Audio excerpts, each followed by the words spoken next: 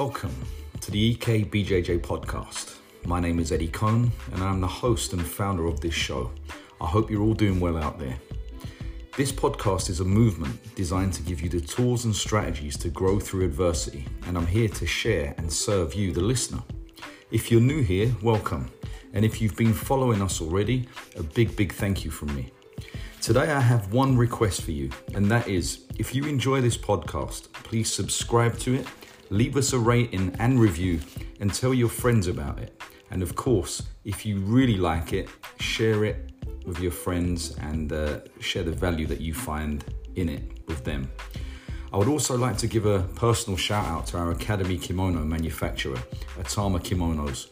Pedro and the team manufacture some of the finest kimonos for training in, and you can find them at atamaeurope.com. They also manufacture our own Academy kimono, which can be purchased from that website. If you want to find out more about me and my association, please check out ekbjj.com. I would also like to take this opportunity to invite you to join our student development program. Regardless of your school or affiliation, I would ask you to take a look at our online training program at ekbjjonline.com. With all of that out of the way, let's get into today's episode. Episode 10, the value of hardship. Now, I can't believe in such a short period of time that we've managed to rack up 10 podcasts. That means I've been doing this now for 10 weeks, and I'm still as nervous doing this as I was when I started to do podcast 1, all the way back to the intro. It's been a long road for us, and I hope that these podcasts or these episodes bring some value to both you and those around you's life and give you a different perspective on things, which is only my perspective. So let's get into today's episode. Recently, I've been thinking a lot about how human evolution, has made us become much more softer and comfortable in comparison to earlier humans who, in my opinion, were more stronger, resilient, and had more grit than we have today. As we've moved through the years, we've become both softer and lazier, and this is the topic of this episode today. For me, I'm glad that I grew up in a time where social media wasn't available back then. There was no Instagram, YouTube, or any of those things. If I said to a friend of mine that I would meet him at a certain place at a certain time, we would have to be there. No excuses. Your word was your bond. Meaning if you said you were going to be there and you didn't show up, who would trust you in the forthcoming weeks, days, months after that? That not only taught us about holding true to our word, but also taught us the value of timekeeping. I can remember as a kid telling my friends, hey, let's meet at this place tomorrow, and making sure I was there, because if I was 10 minutes late, for sure I would know they would be gone, and I'd be lucky to catch up with them or hang out with them that day. In today's society, life isn't really that hard. Everything we need is at the touch of a button. Information, ordering food, online shopping, dating, even jiu-jitsu is at the end of a smartphone, if you like. All of this stuff is at the end of our fingertips, as long as you have a smartphone or a smart device. With all of this modern technology, we definitely have moved into an easier way of doing things, but we've also, to some degree, taken away the hardship and challenge that we would go through, in turn making us more comfortable, but definitely less resilient. In so many ways, the equilibrium has shifted, and we're now seeing more than ever a softer, weaker person being born with a weaker character.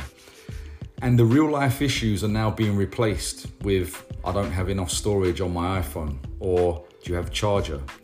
Or the best one I've heard so far is, what's the Wi-Fi code? This is the common one. Do you have Wi-Fi? What's the Wi-Fi code? Those are today's real life issues. When I, like so many, were growing up in the era that I was growing up in, I had to literally go out and do challenging things. If it was raining, I would be out in the rain, getting muddy with my friends, just running around, making a mess. And I enjoyed that. It gave me a lot of gratitude. It gave me a lot of grit. It gave me a lot of mental fortitude when it came to playing out in the rain. We would do that in the snow. You'd find us out in the snow. I would make mistakes and I would be accountable for those mistakes. I wouldn't have people making excuses for me or giving me a label. No, you did it, you own it. And in doing so, I became more competent and more confident in being myself, in my own skin, just being me. Now, as I said earlier, let me say this to say that really. What confuses me is that some, not all, but some parents today offer very, very little advice to their children. Or the advice given is not adhered to by those kids. Even today we have kids, ruling the family home because the parents cannot make a decision to discipline or offer any form of correction to that unruly child. Now, as I said earlier, for me growing up, it was a lot of me being out in the elements and with my friends and running around and doing kid stuff. And sure, I'd be a little toe rag running around the neighborhood, getting into scraps with other kids. Sometimes I'd get beat up, or an adult would even clip me around the ear for being cheeky. I was just doing kid stuff, but ultimately what I was doing was building resilience and mental fortitude. And ultimately, I grew and I learned from those challenges and those experiences. Now, how does that fit into jiu-jitsu? That's the question. How does the above, what we've been talking about, this hardship or this value of hardship, how does it fit into jiu-jitsu? There's a term that's bandied around, and I keep hearing it, and actually it's said in our academy, and it's about keeping our students safe. Keeping our students safe, protecting them from injury and making sure that they're okay whilst they're in the school where they train. Now, fundamentally, I believe that to be correct from a business perspective, and just from a fundamental perspective, I believe that to be correct, because if students start getting injured or they start getting a little roughed up, then perhaps that will affect the livelihood of the instructor. Maybe even the school may get a bad name, or it could even begin to breed a certain individual that trains in that school. But here's the thing. The same thing we're trying to protect our students from, we are ultimately teaching them to defend against, or what we're ultimately teaching them to defend against is perhaps the wrong way round. Because for me, what we're ultimately teaching them to defend against, I'll give you an example, is at my academy is we advocate self-defense. Self-defense being our primary objective when it comes to jiu-jitsu, meaning our students should be ready for a street confrontation within 3 to 6 months. And of course, that depends on how they immerse themselves into jiu-jitsu, how many lessons they attend, how much information they can retain during those classes, because that's the ultimate goal for me when I'm teaching students, is to prepare them should they have a confrontation in the street. Now, the confrontation could be verbal or it could be physical, because I know some people will literally melt on the spot at physical confrontation. And that is a skill set in its own, to deal with that verbal confrontation. Someone asked me the other day about de-escalation. They said, yeah, but you could de-escalate the situation. And I always say this: in order for de-escalation to work, both parties must want de-escalation. One person cannot want de-escalation while the other person wants to escalate, because there is no middle ground. There's no de-escalation. It has to be agreed to by both parties, which is when the de-escalation comes into place. So, like I was just saying, trying to protect my students or ultimately teaching them to defend themselves should a street confrontation arise.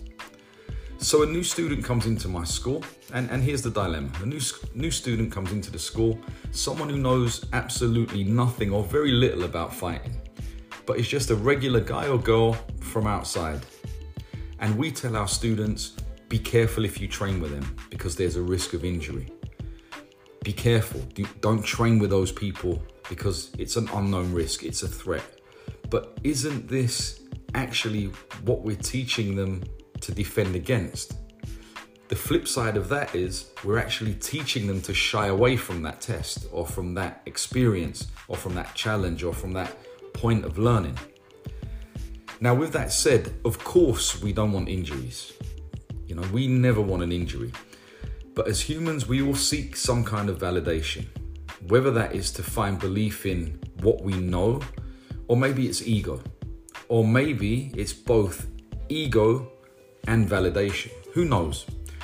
But this is being bled over to jiu-jitsu, and it is my belief that we are doing a disservice to our students when it comes to the practice of self-defense jiu-jitsu, or even jiu-jitsu as a whole. If I go back to when I was learning and training jiu-jitsu in Brazil, just for a moment, there was a sea of every color belt you could think of. The icons of jiu-jitsu today were on the mats, and I was privileged to share that space with them. They were fighting on the mats because they wanted to be there. They were fighting on the mats because they wanted to be there, and they were lucky to even receive a sponsored gi. That would be the payment for all of the training if they were competing in, they would be a sponsored kimono and a medal if they were lucky enough to win a major tournament. That was the reward. Just show up every day, duke it out on the mat, and then eventually, get good, win a medal and start to grow that way. But those times have changed. For me, those were the golden years of my jiu-jitsu, to be amongst the giants of that industry where everyone was spitting fire. And I was able to witness visitors coming to the academy from America, from Europe, from other places, some who had wrestling experience, martial arts experience. And I did see sparring take place, not only at Gracie Almeida, which was the main place where I was training in Rio, but also at the Baja Gracie headquarters at the time, where Carlos Gracie Jr. and Marcio Fatoza were the instructors there. This was the time when Marcio Fatoza was the golden boy of Gracie Baja. And I did go visit that school when Half was there. And I did see some fights take place over there, during my visits. This was an everyday occurrence. Now, whether that was a challenge just coming into the academy or, Americans who were there, who'd come to train, who had previous martial arts experience, but the guys over there were on the mat and it was go time straight off the bat. No one was held back. No one was told, hey, don't spar with these guys, because ultimately, what were they preparing their students for? They were preparing the students for the hardship or the challenge that they could face on the streets of Rio. Or in my case, coming back to London, that was what we were ultimately preparing for. Now, of course, I'm not going to say we should go back to a place and time like that. But what I am saying is, as humans, we choose an easy path over a path which would make us challenge ourselves, which would give us some sort of growth. We choose to train or spar with the easier guys or girls at the academy than a guy or girl who would offer us, real challenge. We choose an easy method. Not all of us, but that is happening, and we're seeing this happen. The other thing that I see a lot, is that people don't want to spar, or they don't want to have these challenges in jiu-jitsu because they don't want their ego bent. I know personally some black belts, if you don't believe that will not spar with lower belts for the fear of being tapped or being submitted or being dominated in case they look bad. I have no understanding of how you could possibly look bad. You get on the mat and you train, and I've had experiences like this myself where, later in my life, I begin to train with young, athletic kids, if you like, who have been training for a few years, but they're young, they're athletic, and they can go 15, 20 minutes off the bat. And the older we get, of course, we don't want to have those battles anymore, but it's always nice to blow out the cobwebs every once in a while and let it go on the mat with these kids or these athletes and see how we fare up. I still have that fire. I still have that tenacity to do that. Some people don't. Some people have shied away from that and still shy away from it. They hide behind excuses or fear, because that's what it comes down to. Fear of having their ego hurt. We have people now who choose to stay home rather than brave the elements and attend a jiu-jitsu class. And then they'll hide behind excuse after excuse. And that's a really sad thing to me, that we don't even have the courage to say, you know what, I didn't feel like coming to train. And they do that because they feel like they maybe offend someone or they'll look weak. But really, it's a courage thing. Own it. Just have the courage to own up and say it. We're all guilty of it to some degree, but we've just lost that challenge. We've lost that, not that challenge, that courage to do that over these years. We've become softer in society. I mean, if you go back in time to the early man who walked the planet, and you think about this from that perspective, they were fitter than us, stronger than us today. They were healthier than us because they would hunt with bows and arrows. They would have to go out in the elements, work it out. They'd have to go out there, hunt down the prey, and remember that the prey would run off sometimes. And if it was winter time, they would have to hunt that prey down and kill it. Not only kill it, they would have to skin it in the freezing cold or winter or whatever the terrain was, and then carry it back to the tribe or to their people and share it. All of that to where we are now, where we can just press a button and we get a pizza delivered, or we press a button and we can online shop, or all of this stuff has made us softer. In the academy, it's no longer about, or from what I'm seeing, a plain white gi isn't good enough anymore. It's a gi with a brand on it, and I'm guilty of that too. I'm guilty of that. My sponsor Atama, if you like, my academy sponsor Atama, the guys who we do business with, who make all of our academy kimonos, I wear a branded kimono. Atama is one of the oldest kimonos, in jiu-jitsu. And for me, I like traditional stuff. It's a traditional academy. It's a traditional gi that they make. I like to hold that, in tradition. I like to hold that tradition. Now, all of this is just my opinion. But mental fortitude, resilience we're losing this. As a community, we're losing this. There's no value if there's no hardship. Everything is just being given to us. So we're now in a society where we're breeding softies. And it saddens me to say that. My kids are exactly the same. They freak out if the battery runs out on their iPad, and I have to really bust their chops about it. There are bigger problems going on in the world than your iPad running out. Pick up a pen and paper and pick up a pen and pad and write. It's crazy. And listen, I know technology moves very, very quickly. And I'm grateful to be able to communicate with, friends across seas in different time zones using WhatsApp and all of these things which we've now become accustomed to. But I'm also fully aware of choosing the path of hardship over a path of easiness, because I'm on that self-growth mission. I like growth. I like to grow. I like those around me to grow. But it just seems that we're losing that. And when it comes to jiu-jitsu, I was thinking about this all week. In fact, this was a conversation I had a few weeks back with Halleck Gracie. And it was him who kind of highlighted that. We had this discussion, and Halleck is one of the guys he's a real guy, regardless of what anyone may say or think. The guy's an innovator. He's a fighter. He spits fire all of the time, this kid. I have so much respect for him. And I'm learning from him. He's younger than me, born into the family. But that doesn't mean I cannot learn from him. And for me, I'm always of that mindset. If there's something to be learned, then teach me. Then I'll learn. I'll grow from that, because his perspective on things are very different. If you don't know who he is, he's the guy who's behind Meta Morris is the guy behind that. And he has some big things happening at the minute, so watch out for that.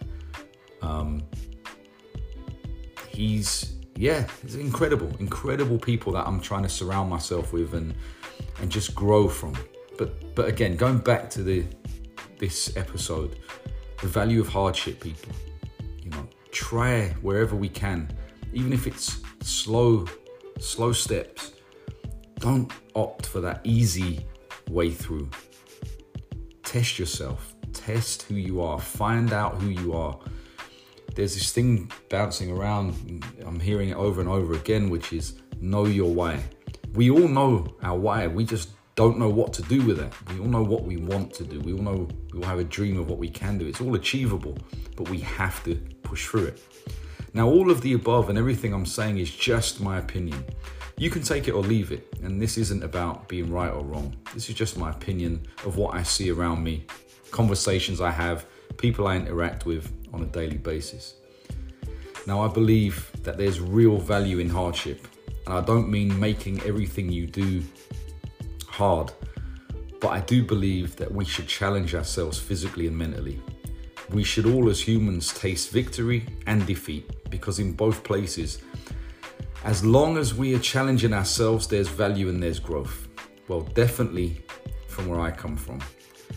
That in turn can develop the traits of mental fortitude and resilience. In turn, that leads us to becoming better people, better men, better leaders, better fathers, better husbands, better friends to our loved ones and the people we care about.